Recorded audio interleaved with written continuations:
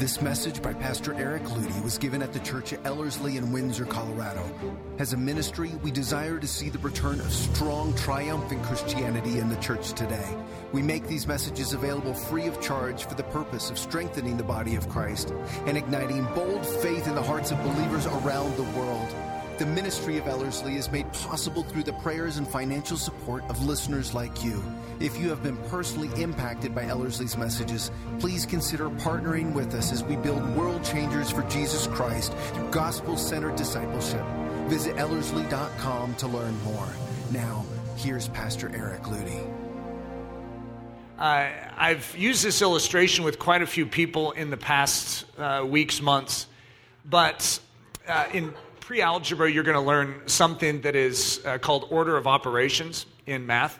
And so when you look at an equation, that's quite complex. It has a lot of different factors in it. It has parentheses in there. It has multiplication, division, addition, subtraction. It's very, very important in a mathematical problem-solving process to know the proper order of operations. And so if you start with subtraction, for instance, you get the whole problem wrong. And what's funny is most of us as the church start with subtraction. We don't like what that person said, so we subtract. And when in actuality, that's just the bad solution. Even though you have facts, you need to make sure you handle your facts correctly. So you start with parentheses, that which is in the parentheses, and you move to multiplication, then division, then addition, then subtraction. Isn't that an irony? And so for me in this process, I'm really desiring to have the order of operations correct. And one of the great points of argumentation for or against spiritual gifts is in the book of 1 Corinthians, which ironically, the whole book is based on a correction that the church in Corinth is really messing up, one of the things, spiritual gifts. So when people say, well, look, Paul talks about spiritual gifts in 1 Corinthians, it's like it's important to recognize that they had the order of operations wrong. It's not that the use of them is wrong. It's the fact that they were misusing them, which caused a whole bunch of us to say, see, I don't want to be like the church at Corinth. I don't want to use them because I may use them wrongly. And then you have the other people that say, hey, look, the church at Corinth used them, and so I'm going to use them. And there's sort of a happy medium there. It's called love. So the chief operation, or the first order of operations in the church, Paul gets back to it, and he says, first of all, it's all about Jesus and Him crucified. And then secondly, no matter what we do in this body, it needs to be the outflow of love. So if you do speak in a tongue, or you do prophesy, well, make sure that it doesn't cross over and violate the principle of love. And that's what Paul is appealing to here. He's like saying, guys, though you have these spiritual gifts, you're carnal. By the way, that's not a compliment. That means you're functioning in the flesh. Well, doesn't that sound like a funny thing to be doing when you have spiritual gifts? How could you have spiritual gifts and function in the flesh? Now, if you know flesh and spirit, you know that they're the exact opposite of one another.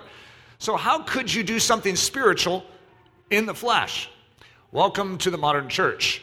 That's how most people do Christianity. They function out of their own ability, out of their own strength, as opposed to out of God's strength and God's ability. And that's what I would say is the basis of spiritual gifts. It's learning how to function in this body by means of the Holy Spirit, as opposed to by the means of natural talent and ability. Because we have natural talent and ability, it is very easy to start there. And when we start with natural talent and we start with natural ability, we start with natural reasoning and natural deduction, we inevitably are starting out of order and we get the wrong mathematical conclusion. And Paul comes in and corrects us. He says, guys, you're missing it. You're once again missing it. So what I have a desire to do, though this is dangerous territory, is to enter into this dangerous territory and help us move through some of the fog banks unto clear operation. I do not want us to step on love at the same time we're trying to move forward some of the more minor aspects of body life. Because though I do believe that spiritual gifts are operative today, which is going to be one of the things I talk about in this message, I actually believe that there is a higher operation than spiritual gifts, and it would be better for us not to have spiritual gifts if we did not love. You could speak in the tongues of men and of angels. By the way, that's in the context of talking about tongues. So we could even upgrade it. I mean, you speak in some unique tribal tongue, and someone's like, that's my language. It's supernatural. It's amazing. You could speak in the tongues of an angel. I have no idea what that would sound like, but it would probably be very impressive. And yet, if you do not have love governing the use of that, you're a clanging cymbal. You are an obnoxious noise. You see, it's the love that causes that gift to actually be useful to the body, to be pleasant in the ears of heaven. I desire what we have to be leveraged. Most churches today, 5% of the church functions, and the rest watch 5% function. I am interested in 100% functionality. I do not believe we are there, nor have we yet built the bridge for all of us to cross over into full functionality, but that is what I'm doing. I'm sort of drawing an architectural design of a bridge, and I'm saying, see bridge, and then see you, cross bridge to other side. And that other side is full functionality. However, we don't yet have the bridge. So if one of you said, I have a tongue this morning, it'd be very interesting to see how we would respond. Because we do not have that crossover yet for a functional body for all of you, 100% of you, to participate. Some of you are like, I have a spiritual song. And then I'd be like, okay, could you hold that spiritual song until we finish all of this and build the bridge? We are a body that is blended. So we have very conservative elements in our body that have no exposure to spiritual gifts. And then we have those that are overexposed to spiritual gifts to the point where they are carrying with them a pattern for how we should operate. And then there's the conservative side of the body who is like, whoa, that's not healthy. So how do we learn to coordinate together? And so I'm going to be addressing some things for the conservative side here. This is going to be awkward. And for the charismatic side or charismatic leaning side, this is going to be awkward, as is almost every message I give. Have you ever noticed that? I never make anyone happy. I'm always like offending half the group with no matter what I say. And yet I actually think that's why we work together well, is because we all have different emphases and different aspects of the body that we crave to see expressed, and they're all good.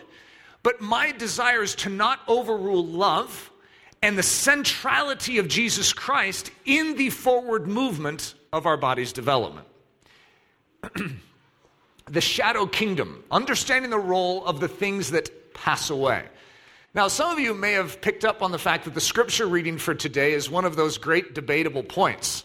It's right out of 1 Corinthians 13. It's right at the very center of Paul's argument to the church at Corinth, where he's building an argument. He's like, guys, whoa, go, guys. All right, I'm going to show you a better way, a more excellent way. Love.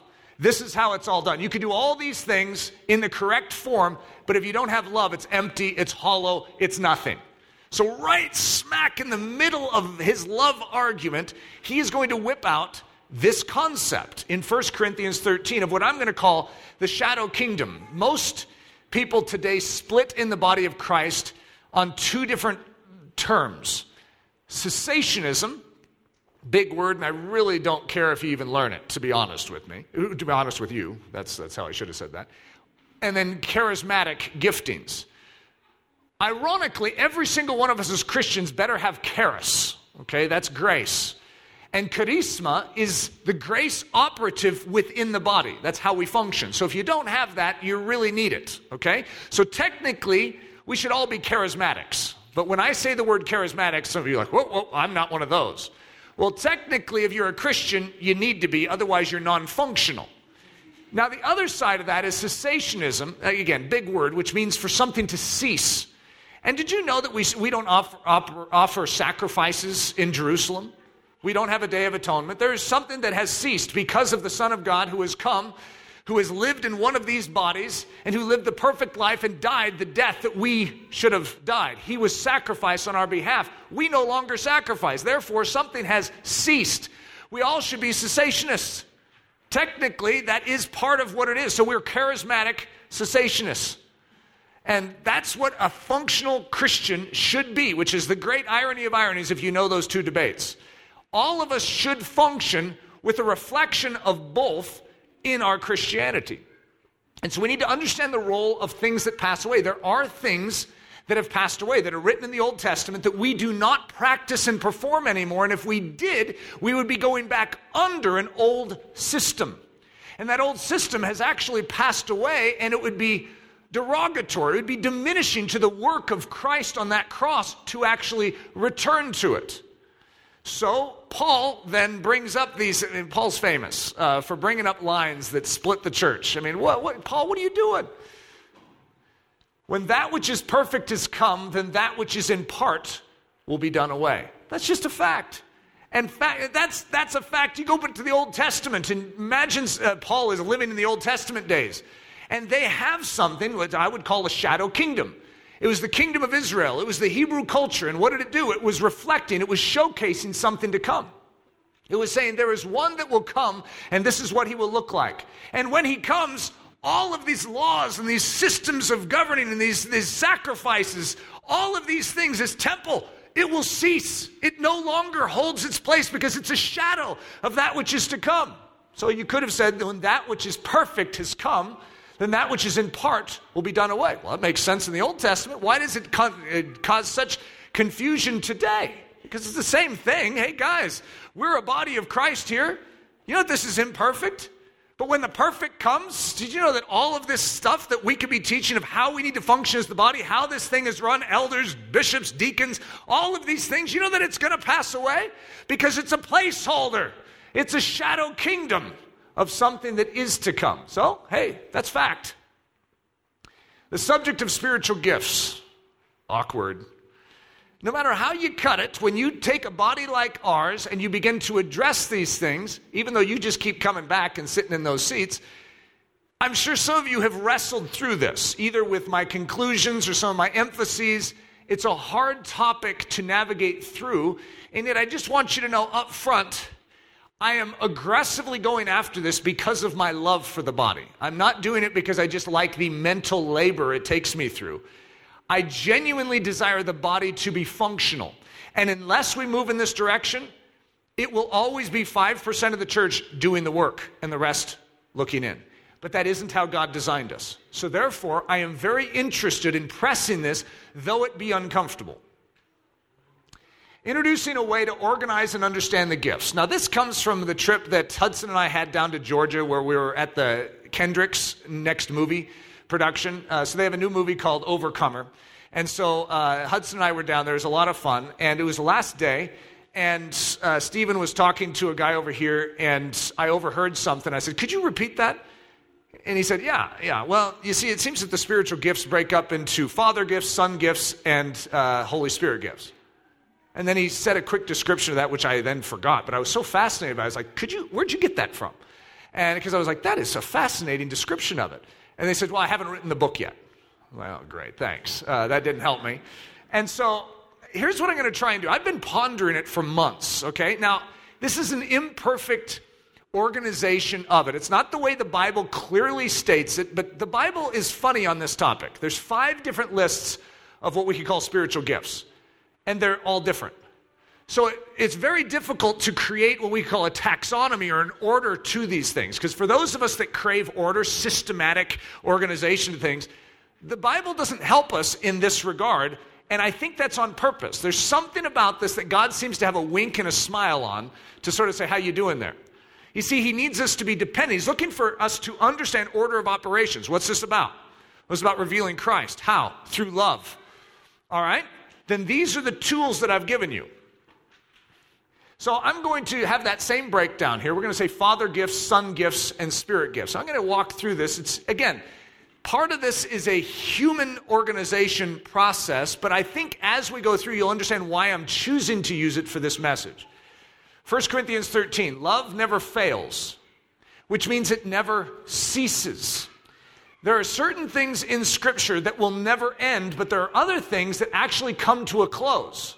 Okay, I've already given you the illustration of sacrifice of lambs, bulls, and goats in the Old Testament. That ceases. The temple of God in the Old Testament, that was used for a season for sacrifices. Also, the dwelling place of the living God was in that temple. But when the new covenant began, when Jesus Christ died on that cross, that temple veil was rent in two, and it was symbolic of the fact that that temple moved from being a building built by human hands to being a building built by God. He desires to move into the human body. He says, do you not know that you are the temple of the living God? An old system has ceased so that something, get this, greater could be expressed. Love never fails. It never ceases. But whether there are prophecies, they will fail. They will cease. Whether there are tongues, they will cease. Whether there is knowledge, it will vanish away. For we know in part and we prophesy in part, but when that which is perfect has come, then that which is in part will be done away. When I was a child, I spoke as a child. I understood as a child. I thought as a child. But when I became a man, I put away childish things. For now we see in a mirror dimly, but then face to face. Now I know in part, but then I shall know just as I also am known. And now abide faith, hope, love, these three, but the greatest of these is love. So what we have are some statements which have actually divided the body of Christ, and probably one of the sharpest divisions in the body today is found right in this flow of Scripture. I'm going to go back, and it says, but when that which is perfect has come, then that which is in part will be done away. Now, for those of you that are totally ignorant of this line, you probably have lived a much happier life because of it. However, for those that are trying to deal with spiritual gifts offer a tremendous challenge to the body. Why? Because they have been distorted, misused, and perverted, and as a result, conservatives that tend to like things organized, disciplined, and in a box really struggle with them. And so as a result, this one line creates an out. It's an excuse to say it's all over, it's done.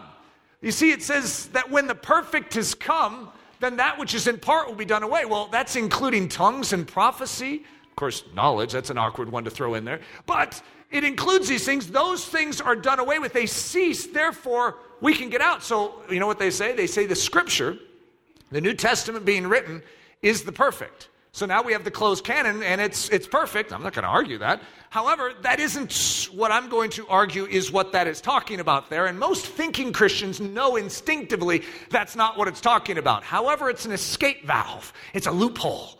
And so if you can jump through that loophole, you actually solve a huge dilemma, which means you can eliminate most of the New Testament when it talks about spiritual gifts and say, well, yeah, that was for back then. We don't need to deal with that today. It's very easy to do, yet it does not solve the dilemma of the whole New Testament and all the pastoral letters. Paul is teaching the church how to function, how to do these things, and never once does he ever repeat that line in that context. This has a very, very specific role. It is talking about that which needs to pass for something greater to come. And so the context, even in the midst of this argument, is very, very important. And I need us to walk through this just so that we have greater clarity and freedom moving forward. Because I do not believe that the perfection of the Scriptures, the fact that we have 66 books of the Bible, which I believe are perfect, and I believe are wonderful. I'm a huge fan of them. I do not believe that that's what it's talking about. Any more than in the Old Testament, the fact that they had the books of the Old Testament, that they had the perfect. It pointed to the perfect that would come. The New Testament points to the perfect that will still come. Same perfect, by the way, if you're wondering. His name is Jesus. So the end of a shadow kingdom is known as cessation. It is the closure of one kingdom, a shadow kingdom, I'm going to call it. It's a kingdom that speaks of something to come. It's prophetic in its very nature. Its very essence is saying it will be like this, but it will be far more clear and vivid. Right now you see through a glass dimly. You do not see it as clearly as it will. So you look at the Old Testament, and you see the sacrifices. You see even like the Seder meal that they had. You see the rock in the wilderness, the manna that comes down from heaven. The entire Old Testament points to something, but it's unclear. It's not definable. But they say he will come, and in one day he will remove the iniquity of the land. He'll be born of a virgin in the town of Bethlehem. He'll be betrayed for 30 pieces of silver. Who is this that he's talking about? Well, now we see him clearly. He's Jesus Christ. And now we enter a new covenant in his blood. But, get this is going to sound quite amazing in the midst of that. We are still a shadow kingdom. Though more clear than that one, we are still a shadow kingdom that has not yet fully realized what it is God is doing. We have not seen the fulfillment of it all. There is still more to come. And what we have been built for is an expression. Just as the Old Testament was built to express this, We are built as a body to express something to come. And so as we cherish the way that we have been built, though it is not perfect, and though it is full of very imperfect vessels, God has chosen weak things to reveal something glorious and perfect. So what is cessation? It's the putting away of first behaviors, the ceasing of certain activities that were merely shadows of what was to come. Love never fails, but where there are prophecies, they will fail. So what we see in Scripture is that just like in the Old Testament, sacrifice would have been something that was an imperfect, but was a shadow of something to come. And so is prophecy, and in this context, so is tongues, and so is knowledge. And it will vanish, for we know in part and prophesy in part, but when that which is perfect has come, that which is in part will be done away. So we need to land the issue of, okay, so has the perfect come or not? And I'm going to walk through the fact that I'm going to say, I do not believe the perfect, as Paul would be referring to in 1 Corinthians 13, has come, so we cannot just eliminate all of these things conveniently. And by the way, there are many moments in my life when I've wished I could eliminate them. Okay, I have seen tremendous abuses in the church of these issues, and as a result, I have wanted to be able to conclude in 1 Corinthians 13 that the perfect has come, because it makes my job a lot easier. But in good conscience, I cannot. So therefore, that means that I'm going to say that though Paul says that prophecies will fail and tongues will cease and knowledge will vanish away, that is still the season we're in. They haven't vanished, they haven't ceased, they haven't gone, because they are still needed to reveal that which is to come. Though they're awkward, uncomfortable, and strange, and very easily abused. So let no one judge you in food or in drink or regarding a festival or a new moon or a Sabbath, which are a shadow of things to come, but the substance is of Christ. So what we have in the Old Testament is a similar thing. They had shadows, and those shadows are dietary code. There was a very specific way they were supposed to eat and drink. They had festivals. There were very specific actions they needed to have. Certain festivals, all the men needed to come up to Jerusalem. They had new moons and Sabbath days. There was a very specific prescription in the Old Testament law of how they needed to handle these things. Paul is making it very clear that in this new covenant, those things have ceased. They were shadows.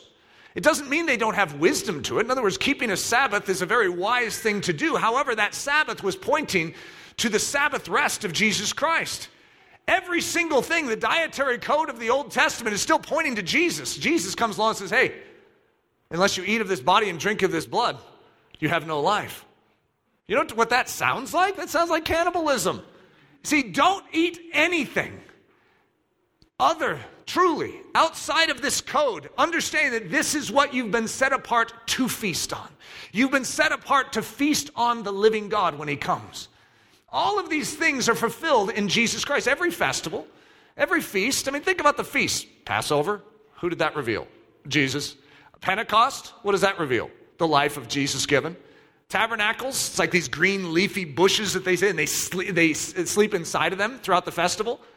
That's Jesus. He becomes a house for us. He's a living house, one that was cut off as a branch, but now becomes a living house for us.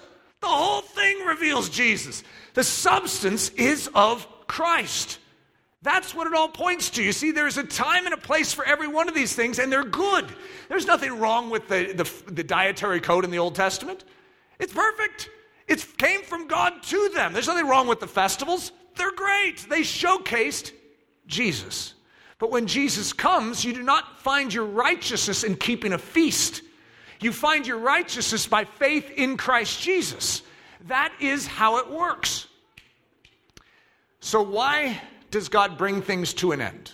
Isn't that an interesting thought? It's like, God, why would you do that to us? This has led to so much confusion. If we just sort of started out a system and we just kept it the same way, we wouldn't have all this confusion.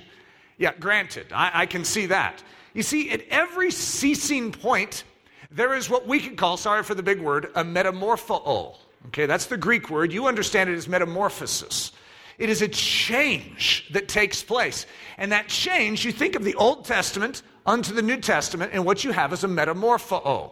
You have a change. We go from being an old man and putting off Adam to now, by faith, entering into Christ and his work on that cross, and we become new creatures in Christ. We are changed. So no longer are we now only functional by our own man strength. We are now able to function by spirit strength. That's amazing. But guess what? There's still another change. And in the twinkling of an eye, we will be changed. Metamorpho. And there is going to come an end to this season that we are in. And by the way, the next season, just like the new covenant is greater than the old, is greater than what we are living in right now. I don't know if you want to hang on to this old body forever, but I'm very happy to have a new one. In other words, God is bringing us somewhere. So we need to recognize that cessation is not a bad thing. Though people have taken it and wielded it to the point where they've denied the power thereof in the Church of Jesus Christ today, it does not mean that the concept itself is unbiblical. It is a very biblical concept. We just need to know how to rightly handle it. So here's our word metamorpho. To change into another form, the form of Christ Jesus. To transform, to transfigure, to be altered into the divine temperament, the heavenly disposition, and the perfect glory of his nature and bearing. To be made like Jesus Christ in actuality. This is the process throughout history that you see in the Church of Jesus Christ. You see, this is what is happening in the church right now. When you come to Christ, you go through a metamorpho, a metamorphosis, just like a little caterpillar enters into a chrysalis. You are being changed. But in that being changed, there is still something greater than that chrysalis.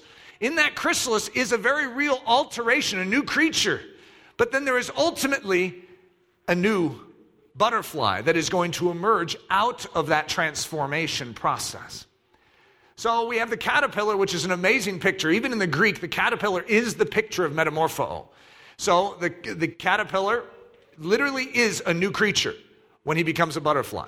However, in that process, what do you call the chrysalis? It's a necessary in-between process of being transformed, which is a hard thing for us to understand in this thing called Christianity, of what it means, like where we're going through right now. It's called sanctification. We are saved in Christ Jesus. We are no longer in the dirt, but what are we? Well, we're being changed by the work of the Holy Spirit in us, more and more into the perfect one who can fly, who has the glorious color in his wings. So it's a hard thing to sometimes know how to articulate, but that's why the word is important. The branch.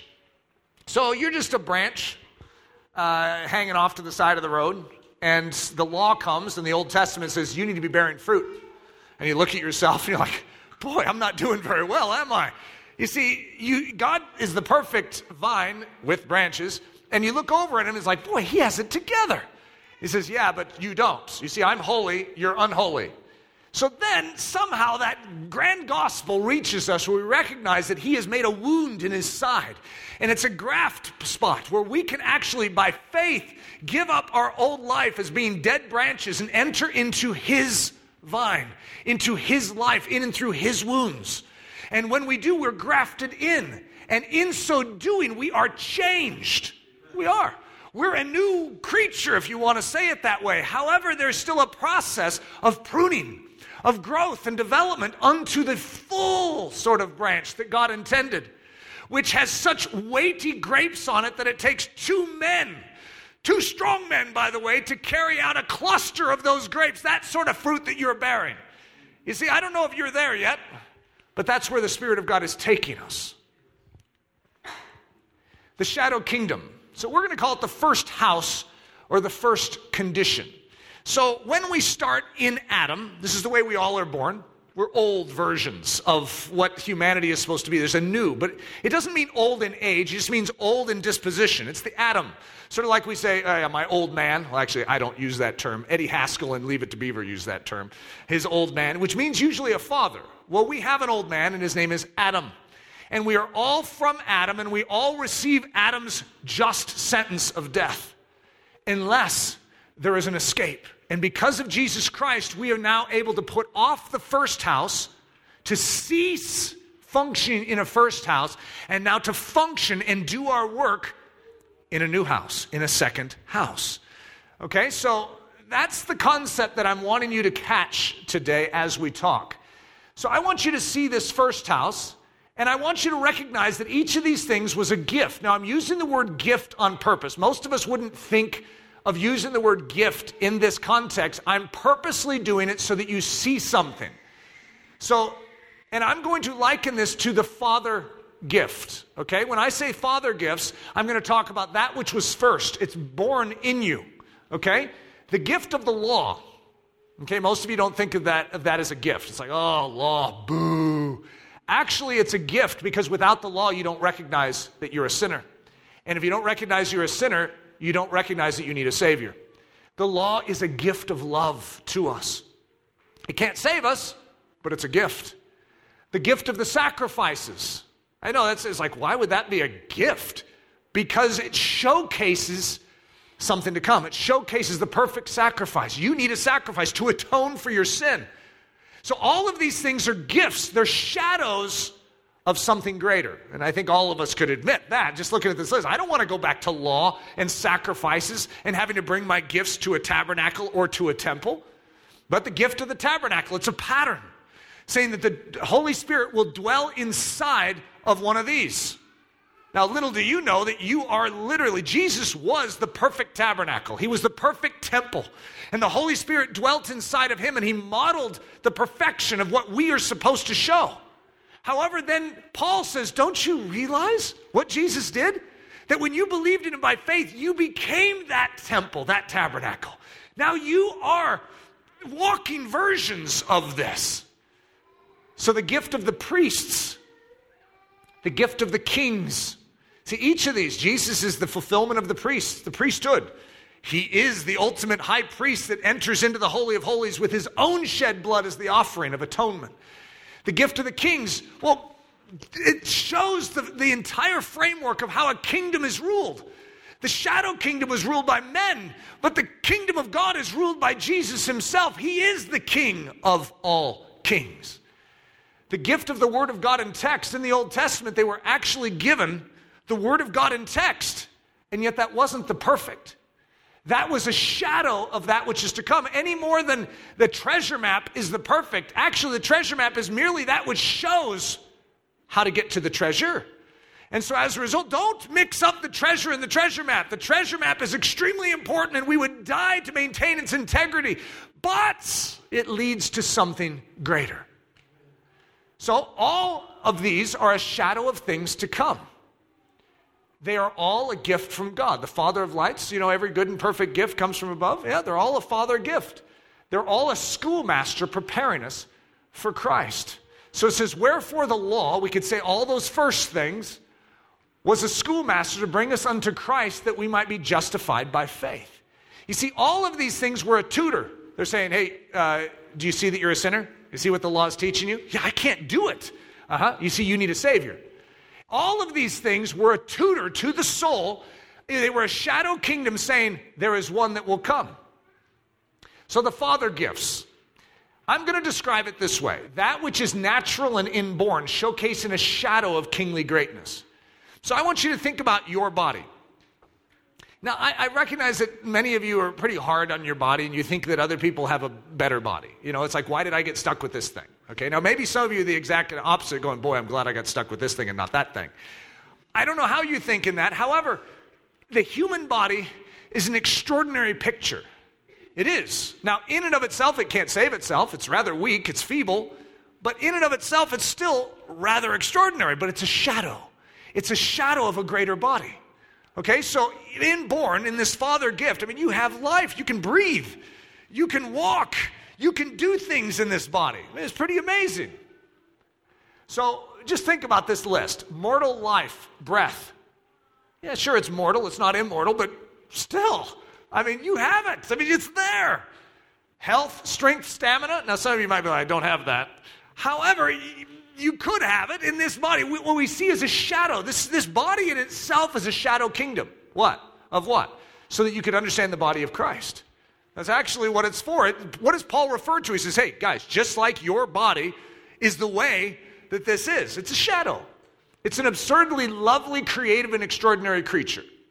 Now I recognize that not every human reveals that loveliness, but in and of itself, have you ever thought about it, how attractive the human face is to us? Like, why would we be attracted to them? Have you ever just thought about it? This funny makeup of a nose sticking out, ears on the side, hair, flopped on top.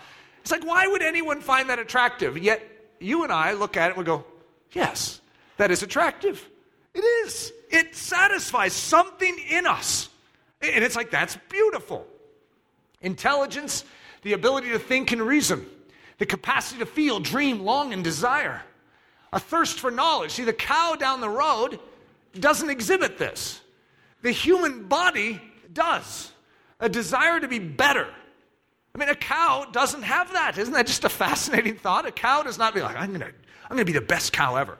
It's like most movies that involve animals give them a personification. They give them human longings, and that's what makes the movie fun. And so it's this like animal that's like always been, put down because he's a rat or something, and somehow has to rise up and be more than a rat. But that's what we as humans innately have, and God put it there on purpose. It's a gift. What you have innately in you, and people will even say that you have a gift. They're not talking about a spiritual gift. They're talking about an innate natural gift that is already there. It is a shadow of something more that God wants to do in your life. A conscience, a craving for moral uprightness, possessing unique talents, unusual abilities, diverse one from the other, no two fingerprints the same, no two alike. Listen closely. All a shadow of things to come. All a gift from the Father. All a schoolmaster preparing us for Christ. So here's what I want you to see if you can grasp. We have been built a certain way, but as a shadow.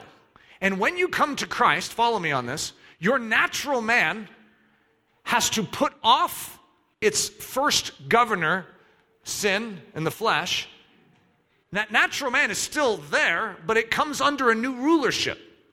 And whereas you always leaned on your old abilities, your own wit, your own wisdom, your own intellect, now you need to become lowly and humble yourself and give this all over to Jesus Christ. You see, he has a purpose, but it's greater than anything you could do in your own human strength with your own human giftings, with your own human breath, with your own human morality. God wants to raise you up and dignify and take those very facets and actually reveal Christ in and through them. As you give this body to the Holy Spirit, it does not mean he throws out your gifts. It just means they are consecrated for a higher use.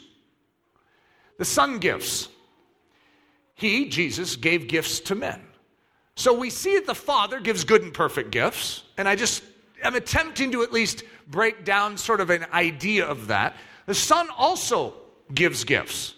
And you're going to notice in this, and this is me attempting to break this down, and I'm not even saying that Stephen Kendrick, if he came here, would agree with the way I broke it down, okay? I'm just inspired, because I can't remember how he did it. So I'm just inspired by the fact that, that actually makes sense. So in this, you're going to notice that most of what you would include as Holy Spirit gifts, I'm going to put under the category of Jesus gifts, okay? Now, it makes no difference as far as functionality. I'm going to say he's the master builder. And so he has equipped each one of us primarily by giving us the Holy Spirit. That's a gift from Jesus, by the way, with very specific gifts. What? For the edification of this body. He's the master builder. So the Son, the master builder, you are God's building. Christ is a son over his own house, whose house we are. Wisdom has built her house, and wisdom is a great picture of Jesus Christ, and she has hewn out her 7 pillars. Now, this goes back to last week, if any of you remember last week, when I was talking about pearl farming, and it was very similar, it was a similar theme, but very different message. So, the human body, I want you to look at it as the house, the human house.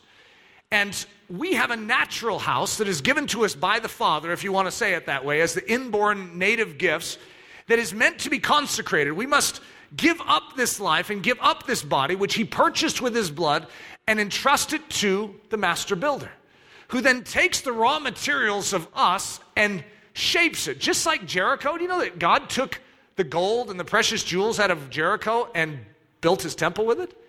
Well, that's sort of similar, don't you think? He's going to take this rough stuff that has been given to the world and to darkness, and he says, that's mine. And as we give it to him, he constructs the temple with it.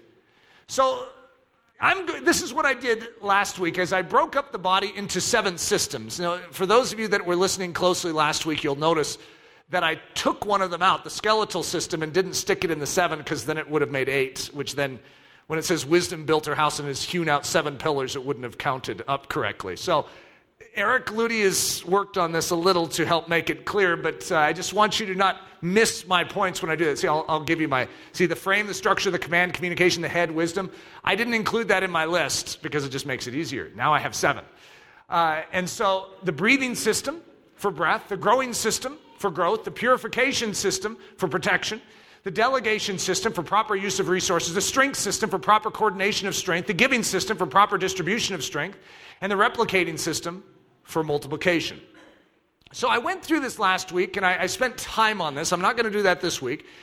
But what I was saying is wisdom, when wisdom builds a house, wisdom understands that there is more than just one pillar. There are 7. And so each one is actually crafted to hold up a certain aspect of this structure. And so what I was presenting to you is I believe that God has built us the same way. That maybe there are 7 different functions, just like we see in the human body. We have different systems of functionality, and as a result, different people emphasize different things. Like the respiratory system is always wanting to talk more about oxygen. And the endocrine system is always like, oh boy, that guy is getting on my nerves, because it's all about hormones. And then you have, maybe I should skip the reproductive system. Then you have the circulatory system, which is always wanting to talk about blood. And then you have the defense system, or the immune system, that always wants to talk about white blood cells. It's like this one guy's talking about blood, but that's too general. White blood cells is really where it's at. And so as a result, in the body, we tend to get irritated with each other because of these different emphases, instead of recognizing that technically everyone's right. Because yes, the guy with breath is going to be looking at everyone else and go, okay, let's see what happens if we remove the oxygen. Let's just try it, okay, guys? So I'm sick and tired of you arguing over your stuff. I'm right. And you know what? He is right. If you remove the oxygen, you're going down. However, could you imagine the circulatory system going, oh, so you think you're all that? Try removing the blood.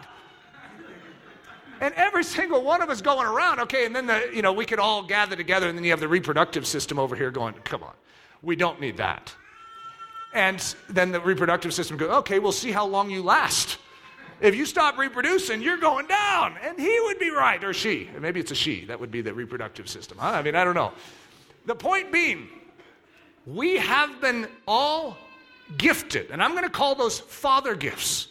The innate understanding of our gifts, but then the Son takes them and uses them and hews out 7 pillars within his body. He says, you, over here, this person is wired differently than this guy over here. He says, this is a pillar.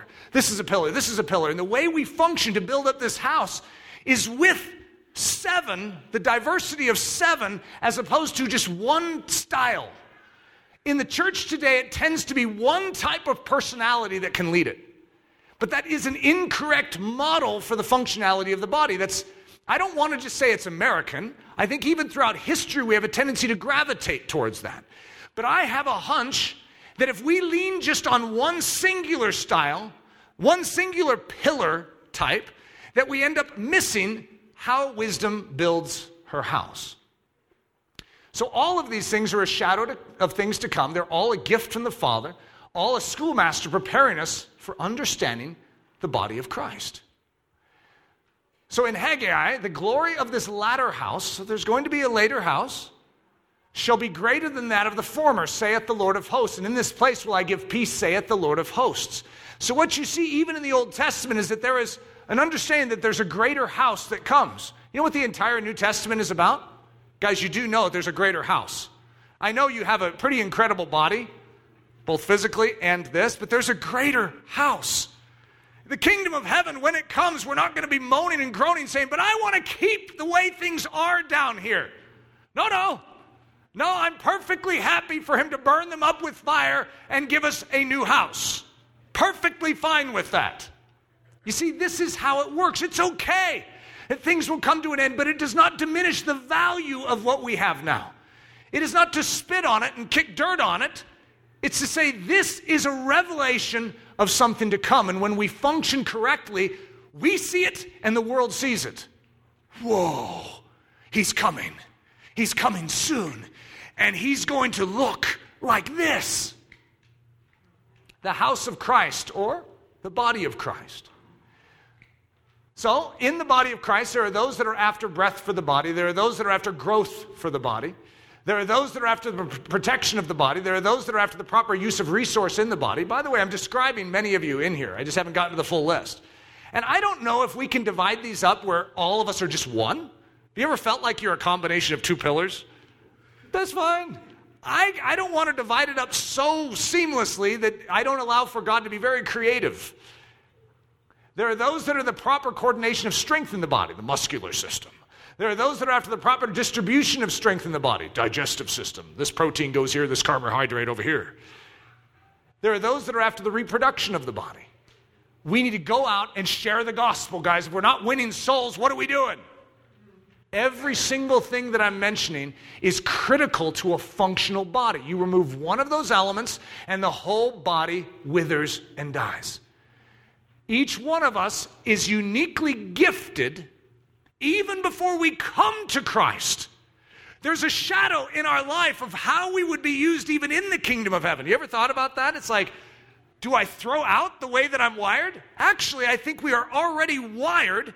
It's just that we need to give that wiring and plug it into a new circuit board. You see, we are all starter package ready to serve within a body if we will consecrate and learn to allow the Holy Spirit to work through us as opposed to us trying to finagle our way through all of this. Paul's list of grace functions. For I say, through the grace given to me, to everyone who is among you, not to think of himself more highly than he ought to think. Okay, circulatory system, I know you're pretty happy about the fact that you circulate the blood. But I want you to not think more highly of yourself than you ought, because you need the other 6 systems. All right? You see, you're dependent here. Don't think more highly than you ought, O respiratory system. Don't think more highly than you ought, O reproductive system. We all work together. But to think soberly, as God has dealt to each one a measure of faith. For as we have many members in one body, but all the members do not have the same function, so we, being many, are one body in Christ and individually members of one another. Having then gifts differing according to the grace that is given to us, let us use them. If prophecy, let us prophesy in proportion to our faith or ministry, which is also the word service. Let us use it in our service or ministering. He who teaches in teaching, he who exhorts or encourages in exhortation, he who gives with liberality, he who leads with diligence, he who shows mercy with cheerfulness. In other words, it seems to be, now this is one of Paul's lists, then Paul has other lists too. However, what we see is that it's a portion, like God has said, here. This is how we build. This is how wisdom builds her house. So, said it's 7. I just wanted to show that, just because I thought that was brilliant. So, when I can land on 7 without having to take one out and strategically move it over here, it makes me feel really good. The latter house of God, the body of Christ. Let's look closely for the son gifts. Now, this is from a message I gave, a month and a half ago maybe. It was called Every One of Us. And it was talking about how we are all involved together in the building of the body. Now, look at what I said. I said, let's look closely for the son gifts. So the father gifts, I'm going to describe as that which is native or that which is inborn, that the son will leverage and use, but the son gives very specific gifts to the body of Christ so that it can function. Okay, what was the chief gift that the Father gave us? It wasn't just a body. It wasn't just a sense of morality. It wasn't just law and sacrifices. You know who it was? His name was Jesus.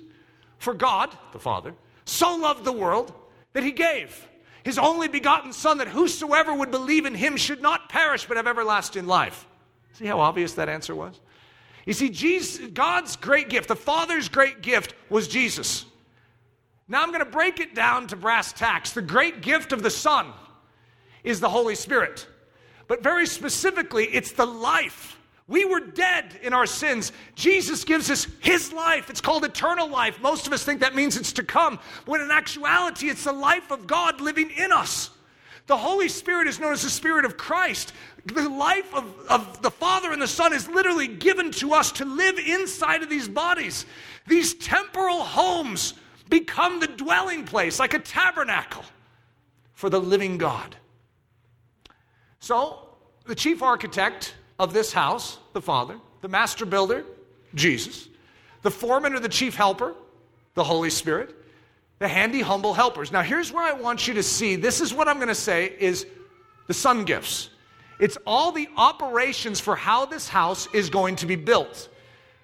The bishops, elders, and deacons would be understood as the governmental side of the church. The primary tools, the apostles, the prophets, the evangelists, the teachers, the pastors.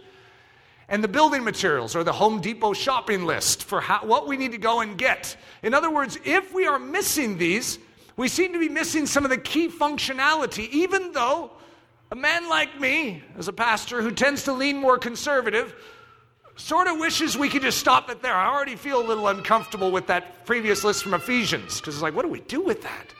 However, this is what it says. Some of us are given a supernatural impartation to minister and serve. Some are given a special empowerment to teach, some to give, some to lead. And some even have a supernatural capacity to show mercy to others. Some of us are given words of wisdom to bring to the construction site.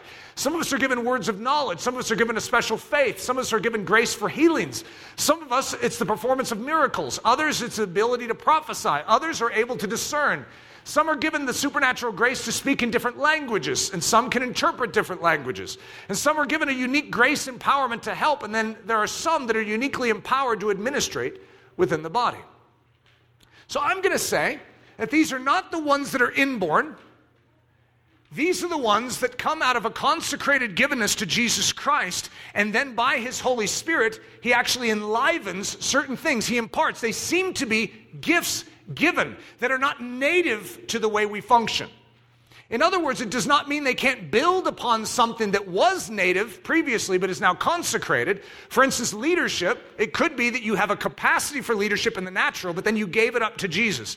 And then He took that and added in a spiritual gift to it, which is now leadership in the body of Christ. That's possible, and I don't want to decline that notion, because I think it's very reasonable that this is a shadow of what is to come. And so if we were leaders in a natural sense, it's very possible that God is saying, I do desire you to be a leader in my church. However, you're really stinking it up over here. So when you give up your life, it is possible that as you consecrate it, God can use it. Now He can fill it with His Holy Spirit and wield it to His ends. But there's a lot of these things that do not fall into what we would call natural giftings. They are additional giftings that the Holy Spirit seems to give, or it's through the Holy Spirit. I'm calling them son gifts because the Holy Spirit is the gift of the Son. So what I'm saying is the Holy Spirit is what the Son gives with all the capacity for the church to function, to grow up unto a full maturity. So I'm going to say all of these things are a shadow of things to come. All are a gift from the Son, and all are a schoolmaster preparing us for Christ. In other words, where are we going with these things? What are we finding? We're finding more of Jesus. What is the Holy Spirit doing? He's showing Jesus. He's revealing Christ. The chief work of the Holy Spirit is to show Jesus. And so when the Son has given us that which we need to actually grow up unto a full maturity in Christ Jesus. So a quick summary. The Father's chief gift, Jesus. Jesus' chief gift, the Holy Spirit. What's the Holy Spirit's chief gift to us? 1 Corinthians 13, love never fails.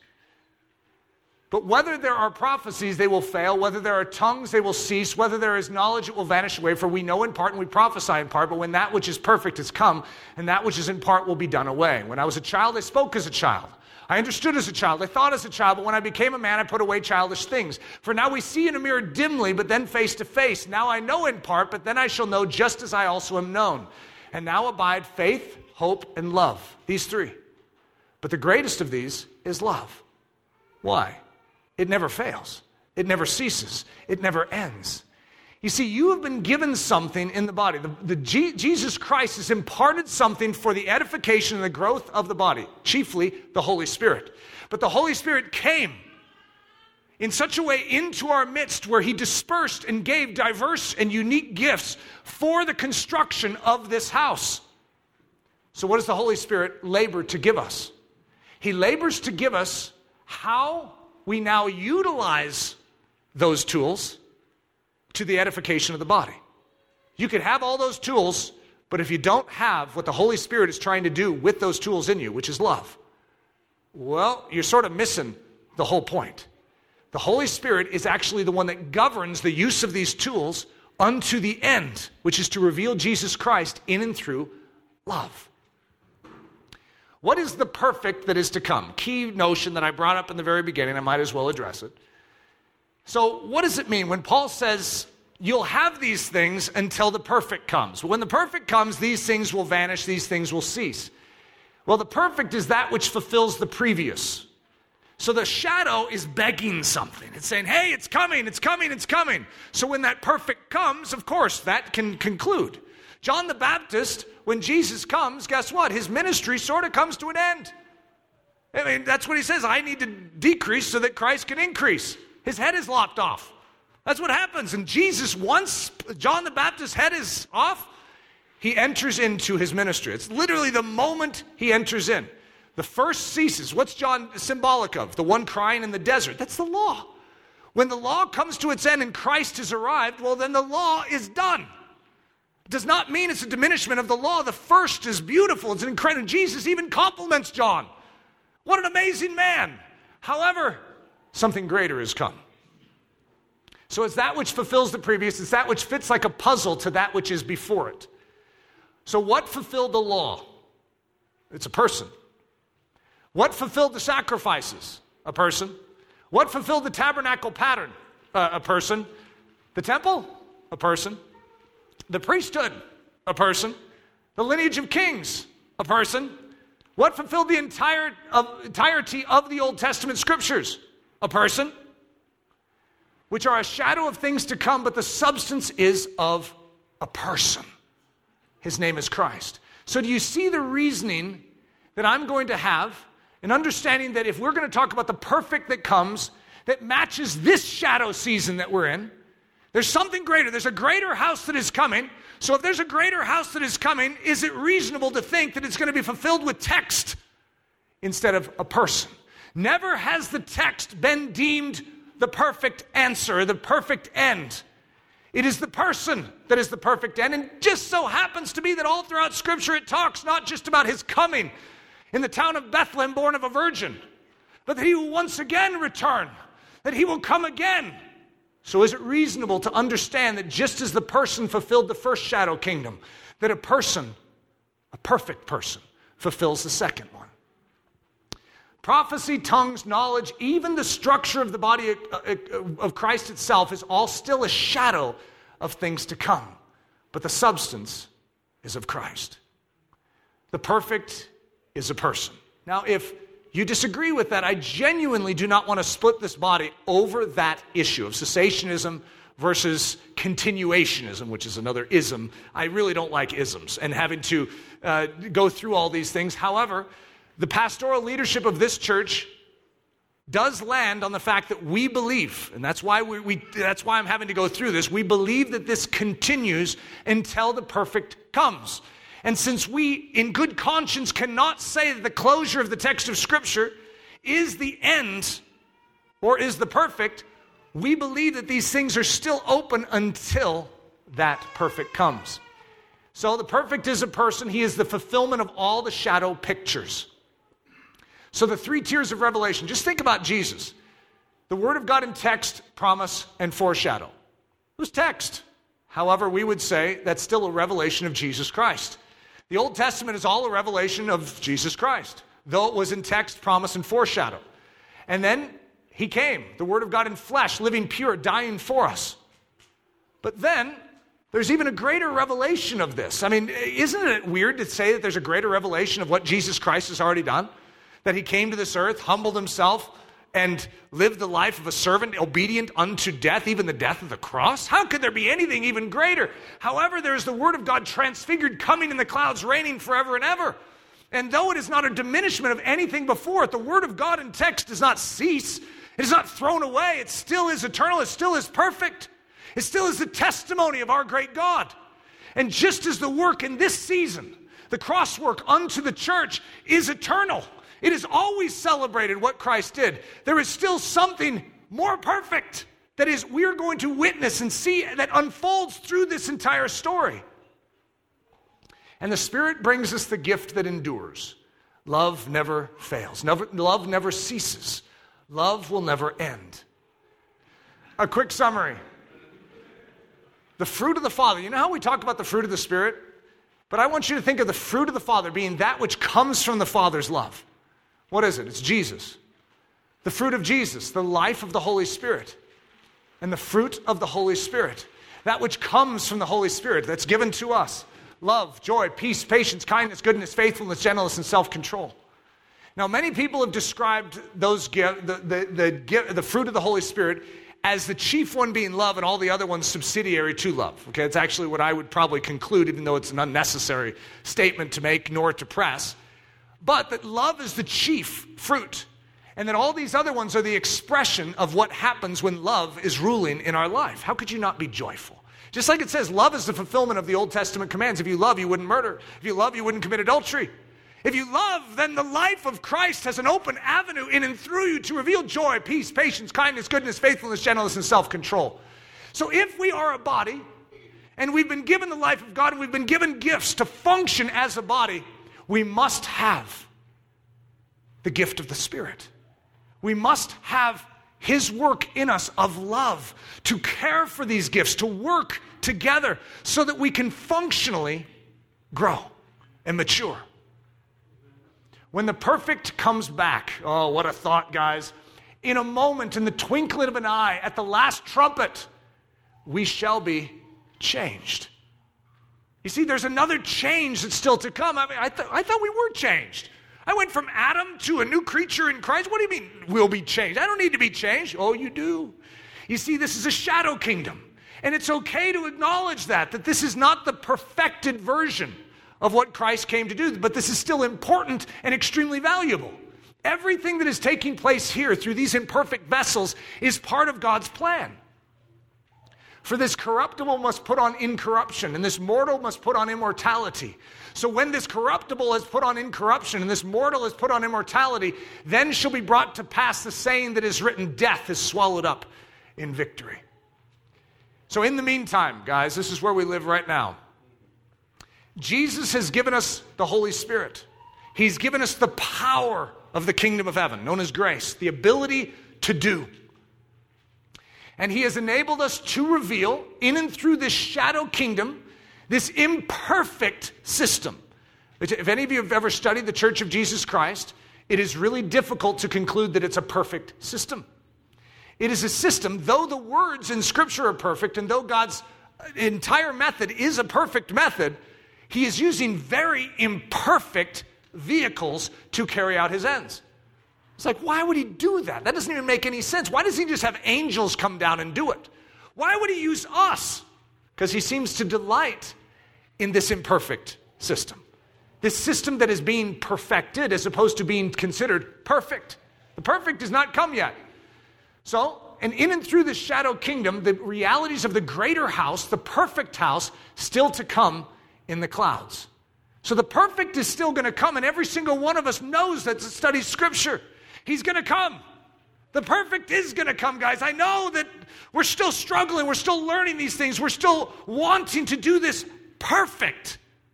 But when you evaluate the Church of Jesus Christ and say it's not perfect, you're missing sort of the point. That God has chosen an imperfect vessel, a shadow, to reveal something and to have us long for something greater. It's okay to long for something greater. You know, if any of you have ever tasted the fruits of love in the Church of Jesus Christ and the brotherly kindness and the brotherly service that can take place in here, I mean, it's amazing. You'd even say this, it's heaven. It really is.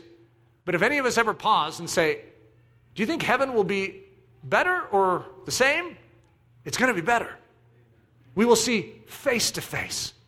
Not just through a glass dimly. That's what we're seeing. It's wonderful. And even through a glass dimly, seeing a sunset, I'm sure, is still beautiful. But to see it without the dimness, without the cloud, without the shadow, whoa, full glory, it's better. So here's what I'm going to say in the meantime. We must know our role in the body, i.e., and I'm given quite a few that fall into a different role. A congregant, a member, both words that we could use. Apostle, prophet, teacher, evangelist, deacon, elder, pastor, bishop. All words that we can make an argument for.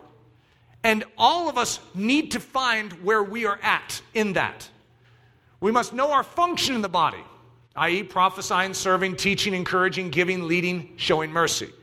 Now, I don't know that I've given a message in here. I gave it last weekend to the alumni on prophetuio, okay, prophecy. And I went through 1 Corinthians 14 very specifically. It probably would be good to go through that as a body to understand. I'm not trying to get weird here. I'm just saying this is what God has given us to function as a body. It's that which edifies. And so all of us technically should be very interested in it. And so if you just understand that the Holy Spirit works this way, and He always has, you don't need to get weird about it. It's just sort of how it works. We must know our gift to the body. So the way Scripture says it is that each one of us is given something to build up the body. So don't you think it'd be nice to know what that is? So I'd say we must know what that is, i.e. words of wisdom, words of knowledge, special faith, grace for healings, performance of miracles, the ability to prophesy, the ability to discern, supernatural grace to speak in different languages, supernatural grace to interpret different languages, grace empowerment to help, and grace empowerment to administrate. The body of Christ is a shadow kingdom. It is a shadow of that which is to come, the glory of which far surpasses anything we have ever seen or beheld. I used to climb on my mom's lap when I was 5, and I would ask her every day to tell me more about heaven. And she had these books that she would open, and she'd say, I don't know if it looks like this, but here's some pictures. And I would just imagine I'd ask her every question. You know, can you fly in heaven? Can you swim underwater and breathe? Are there caves underwater that I can explore? What's the food taste like? I wanted to know answers, and she's just like, I don't know. But one of my thoughts that has always reigned in my life ever since I was a little munchkin was that what is to come far exceeds that which we have now. If we're in the old covenant right now, what would you describe if someone said, so you've had a chance to take a peek? Like we time travel back to someone under the old covenant. Like, so tell me about it. It blows this system away. The old covenant stinks next to the new covenant. However, that which is to come is so much greater than this shadow kingdom that we live in right now. If you feel that groan and that desire for the next, it's because God planted that in you. It is right, it is appropriate, but it is not a diminishment of what we have now. What we have now is good, and it's appropriate, and it's fitting, and it's extraordinary. But we must learn to functionally work together in it. The glory of this latter house, just imagine if that was said to us right now. The glory of this next house shall be greater than that of the former. That which is to come is still greater. That's the principle of the kingdom. Remember the wine at the wedding? He brings out the better wine as it continues, as it progresses. That totally is backwards. Everyone else would always bring out the best wine first, and then they'd sort of slip in some schlocky stuff. However, the kingdom of heaven, invite Jesus to the wedding. You give great wine at the first, and everyone's like, oh boy, this is good stuff. And then Jesus brings out even better wine. You see, that's the kingdom of heaven. We've invited Jesus to the wedding, and his wine only gets better with time.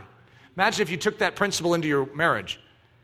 A marriage should only get better with time when Jesus is the one at the helm. So these gifts of grace have been given us for this season, but they will one day pass away. They are shadows of something greater. These shadows all lead us to Christ. They are schoolmasters which tutor us to see, expect, and understand and know Christ. These shadows equip us to bring life and strength to the body of Christ. So all of these things that we would categorize as spiritual gifts, this is what I'm saying, they are shadows, and they lead us to Christ. They are schoolmasters which tutor us to see, expect, understand, and know Christ. And these shadows equip us to bring life and strength to the body of Christ. These shadows equip us to bring life and strength to the dying world in which we live. These shadows equip us to bring Christ to this earth, reminding everyone he is coming again. The perfect is still to come. The sacrifices were a necessary act in Israel, that is, until the perfect sacrifice came. Okay, so now follow my logic. The sacrifices were a necessary act in Israel, that is, until the perfect sacrifice, Jesus, came.